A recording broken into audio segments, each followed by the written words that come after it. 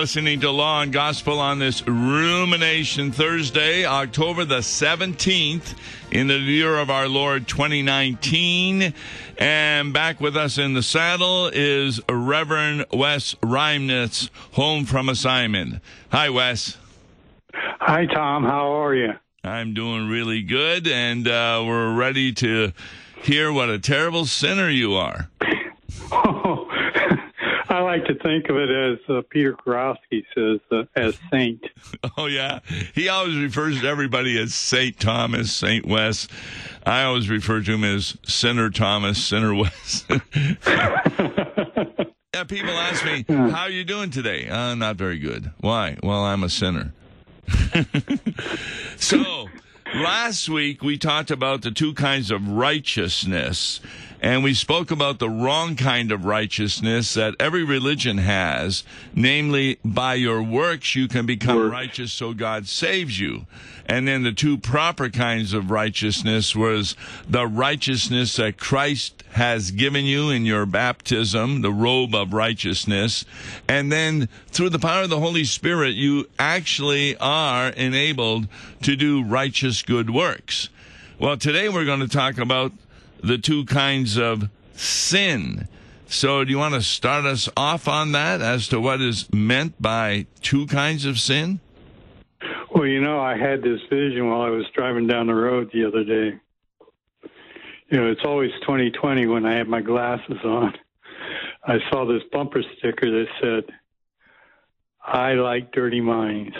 I have a dirty mind. Join in with me. And I thought, okay, what is this guy in the SUV trying to get across here? And because I was thinking what do you think he was getting across? Oh, we'll get into that in a second. But you know, I was thinking about the previous week when we talked about the two kinds of righteousness. Right. We quickly had gone through the two types or two kinds of sin, which was original sin and actual sin. And I was starting to think, what did he mean? Original sin or actual sin? Original sin is the sin that we're born with, that came, we call it sometimes hereditary, from our original parents, Adam and Eve, fell into sin, and we are in sin. Actual sin are sins that we commit. So that was, I thought, I think we may have to take a closer look at this. Yeah, a Christian could have that bumper sticker on his car referring to the fact that I'm bad, join with me, and that would be the ministry of John the Baptizer. Right. A ministry of repentance. But that's not probably how that guy meant it. In today's immorality and such like that, join with me and let's forget about the Bible. Let's forget about morality. Evolution, there is no morality in evolution. You can do whatever you want. It's survival of the fittest. Well, we pulled up to the next stop sign, and he was in front of me by then, and he goes, I could see the rest of his stickers. One said, come out, come out. Generally, we say wherever you are, but his said, whoever you are, which is something that a Christian could say. But then next to it is that second time he had that sticker, I like dirty minds, join in with me. And on the other side it said, marriage is not for heterosexuals only. Well, yeah, there's Satan's car right there. No doubt about it. That's broadcasting Satan's message, and you know what happens to people who do that. I had a real interesting interview that Todd was having on Issues, etc., and the point that was being made is that these folks that are getting involved in extramarital sex, homosexual sex, and abortion, they're having terrible consequences occur in their life. And the way to fight this is really a protection of people to make sure they don't join into this horrible demonic understanding of reality and instead keep them straight. But what's the biggest problem, particularly in evangelical churches, in regard to original sin? They really don't believe in original sin. In fact, Luther kind of got on Zwingli for that somehow we were not born with original sin, according to some of the Reformed teachings, and that it comes on to us later, or the age of accountability is when Excellent. we can accept Christ into our life. Yeah, there's a Latin phrase, tabula rasa, which means that a person is born with a blank slate of works, and then he makes a choice himself whether to be good or to be bad. And if he makes a choice to be good, God saves him. If he makes a choice to be bad, God doesn't. But by denying original sin, that every infant is born guilty of sin, then there's no need for baptism of infants. That's right.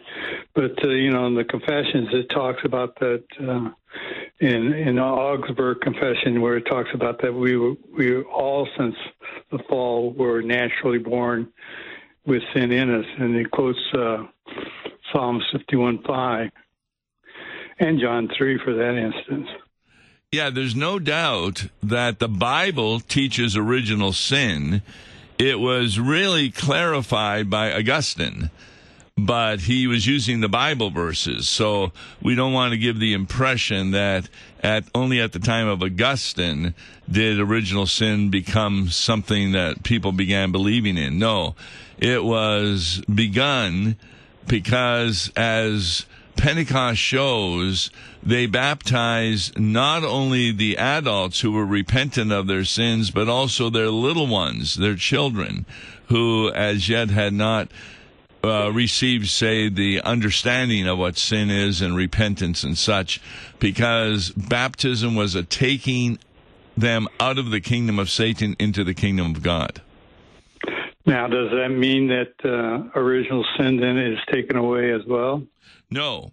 The original sin is still there. One of the ways that people talk about it is in baptism, the devil is drowned, but he's still a pretty good swimmer. And so we get this simul ustus et peccator. You want to explain that? What, sinner and saint? Yes. At one point we're still a sinner, but also at the same time we are considered a saint, declared righteous in Christ. And that's where we get back to that righteousness from last week. The robe of righteousness is worn by sinners, and they don't receive the robe because they're so good. In fact, they receive it when they're really attempting to destroy Christianity. The best example I can give is Saul on the road to Damascus. He hadn't had a change of heart or anything. Why did God give him that righteousness of Christ? It was because of grace and mercy, not because of Paul's good works. And interesting enough, it is Christ who says to him on the road to Damascus, Saul, Saul, why do you persecute me? Exactly. That he was persecuting Jesus in persecuting the others. In fact, the parable of what they call the prodigal son, I like calling it the parable of the two lost sons, both the older and the younger. But be that as it may, when the younger son realizes that there's food back at his father's house, he says, I know what I'm going to do. I'll go back to dad. I'll say, I'm sorry for what I did, but give me the best job on the farm. He's going back to manipulate the father. And it is in that action of trying to manipulate the father that the father hugs him. That wasn't expected by the son. And then puts on him the sandals, the ring, and the best robe, which would be the robe of the Father. That salvation is given when we're in the midst of unbelief, not understanding the Father as we should.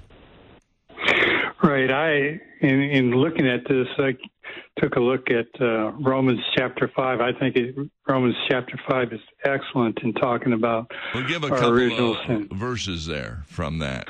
Well, for instance, 18, Therefore, as one trespass led to the condemnation of all men, so the act of righteousness leads to justification of all men. For by one man's disobedience was made sinners, so by one obedience is made others righteous. So on the one hand, we pick up original sin through Adam, and on the other hand, we pick up righteousness through faith in Christ. In other words, it was the disobedience of Adam that caused the inheritance of sin and guilt for every human being, and it was the obedience of Jesus that takes that away, replacing it with the robe of righteousness. Righteousness, yes. And I also ran across in Formula Concord, the Thorough Declaration, and I would like for you to explain a little bit when it talks about that the original sin is in the nature of man, and it's not what we call the nature of man. Yes, because Jesus had the nature of man when he became incarnate, but he did not have original sin. He had to become sin for us, which occurred at the baptism of John the Baptizer. Interesting. You take it right to Christ. It's a great way of explaining the incarnation of Christ, isn't it? Yes. And he could not have died, even as a human being, had he not been declared to be a sinner by God the Father, which is very clear also from 2 Corinthians. He became sin for us that we might become the righteousness of God through him. So the Bible really explains everything. Now, during the time of Luther, and even today to some degree in the Roman Catholic Church, they make a distinction between sin as mortal or venial. And in Luther's day, mortal meant that it was deadly sin. And in fact, if you committed certain sins at one time in the Roman Catholic Church, such as murder or adultery, there was no forgiveness at all. There wasn't enough penance you could do. But they make this distinction that a mortal sin is something for which you will die. A venial sin is not as serious a sin, and it's not necessarily something that you're going to go to hell for. And I believe that's why in their new catechism, they really believe that good Jews, good Muslims are saved because they're only doing venial sins, not mortal sins.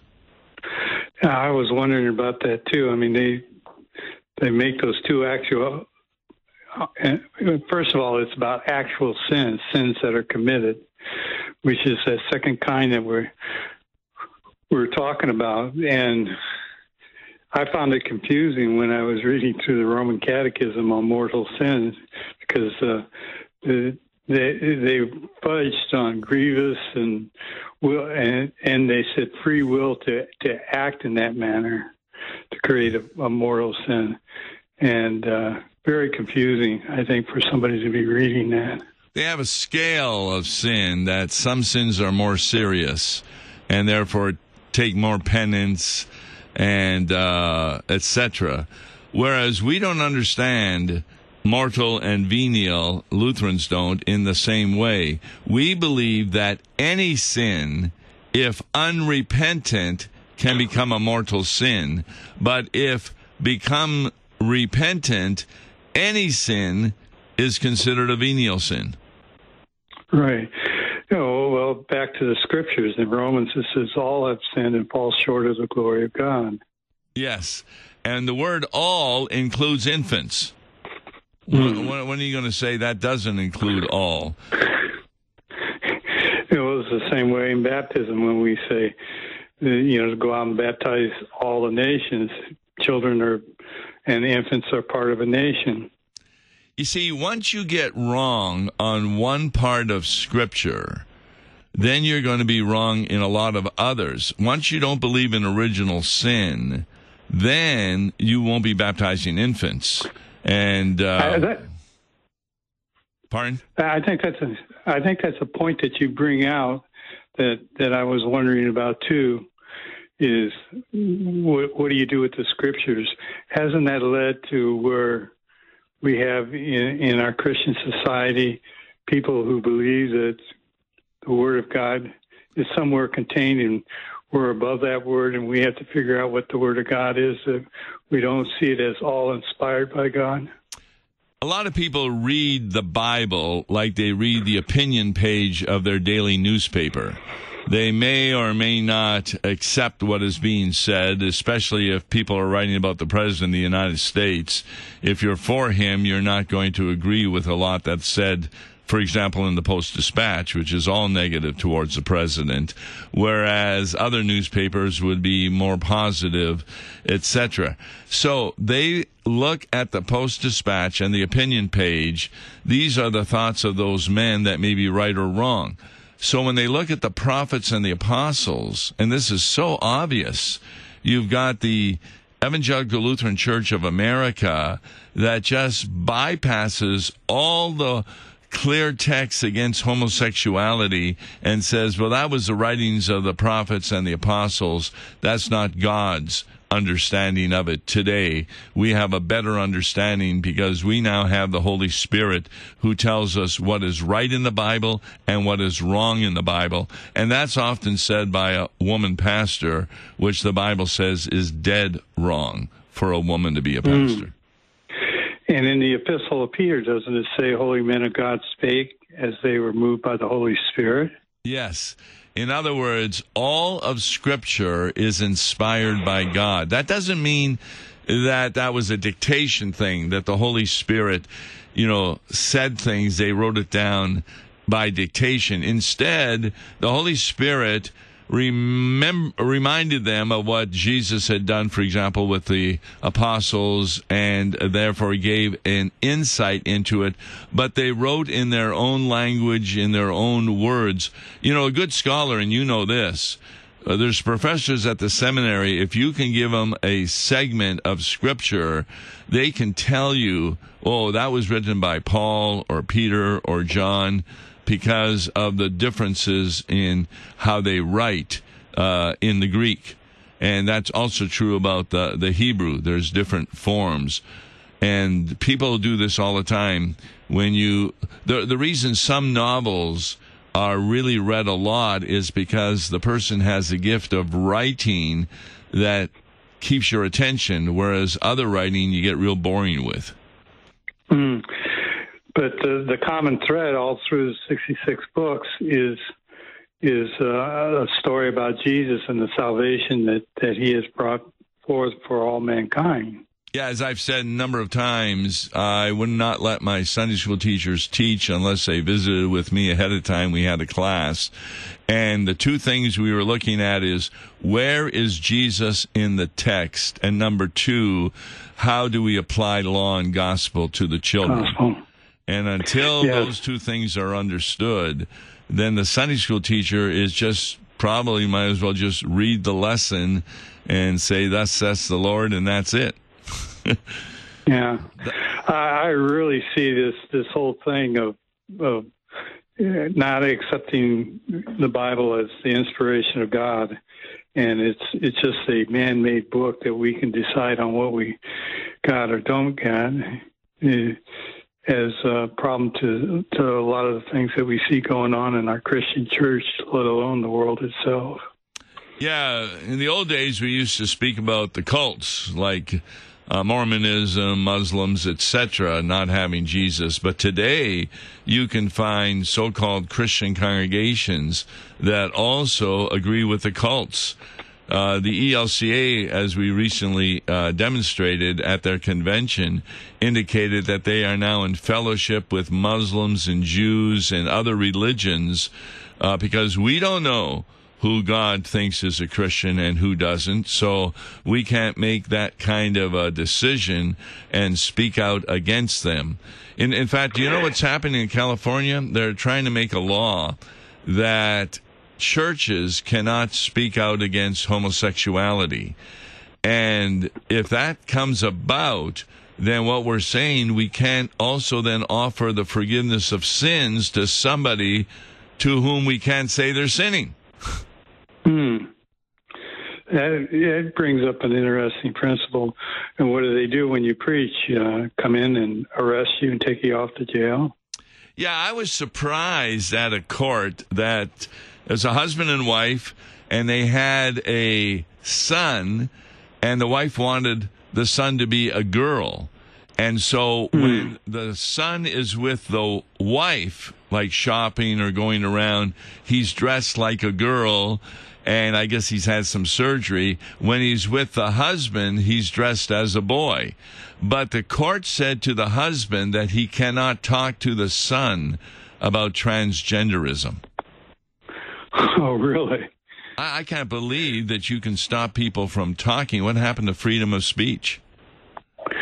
You mean they can't have news articles laying on the coffee table that talk about it? Boy, that wouldn't last long in my house or your house. No, it wouldn't. That would be quite the thing. But that's what they're trying to get to, that...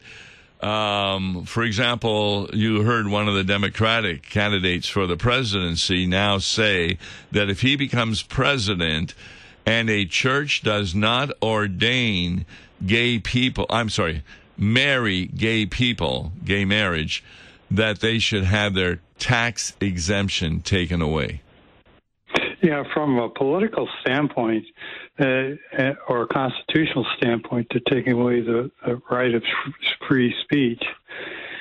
And that becomes something that they're going to start fighting in the court, because already they decided that in many states that we have the right of free speech to come out and speak against homosexuality. Not that we hurt them or destroy them. Once the Supreme Court makes a ruling, the state no longer is permitted to say no to that. And abortion's a great example. How the Supreme Court came up with you could kill and murder a baby in the womb is beyond me. But states are not permitted to outrightly say that you cannot do that.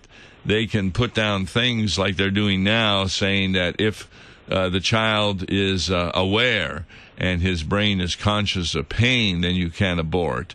But you just can't come straight out. So the Supreme Court, boy, that's really a dangerous place if you don't have the right people in there. Yeah, well, we've seen through the 200 years of Americanism how it swung back and forth. Even at one point they said slavery was okay, only to come out later and say slavery was wrong. They said that also about Indians, that they were regular people, and then they changed that. So hopefully in time we'll change both the abortion and the gay marriage, because it's just going to destroy people. Because God will not sit back and not bring negative consequences into those relationships. That's what he has said he's going to be doing. So it's something that's, well, back to the original sin thing. What surprises me is you have certain denominations that won't baptize children till the age of accountability. You mentioned it. But then they will punish their children when they are 3 or 4 years old if they do something wrong. Wrong, yes. Now, what happened to the age of accountability until they were 10, 11, or 12 years old? Yeah, they're just totally inconsistent because they have mythical views they have and don't want to leave them for the Bible. And hence, they're not paying attention to original sin because, as Christ himself said in Matthew, out of the heart proceeds all manners of evil. Exactly. And that heart is what you are born with.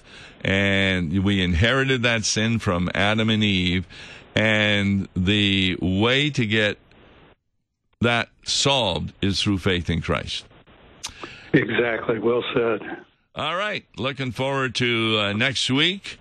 Praying you won't be on assignment. And we'll be looking forward to what you come up with. That was a good decision. So on Open Mic Friday, which is tomorrow, you can talk about the 2 kinds of righteousness we spoke about last week, and also the 2 kinds of sin, which we spoke about today. Open Mic Friday.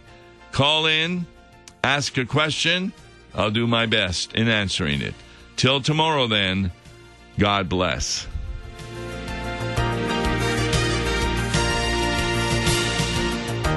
Listen to Law and Gospel each weekday morning at 9:30 on KFUO. For a tax-deductible gift to Law and Gospel, please make your check payable to Concordia Mission Society and mail it to Tom Baker, P.O. Box 28910, St. Louis, Missouri 63132. To give online, visit lawandgospel101.com or call toll-free 1-877-267-1962.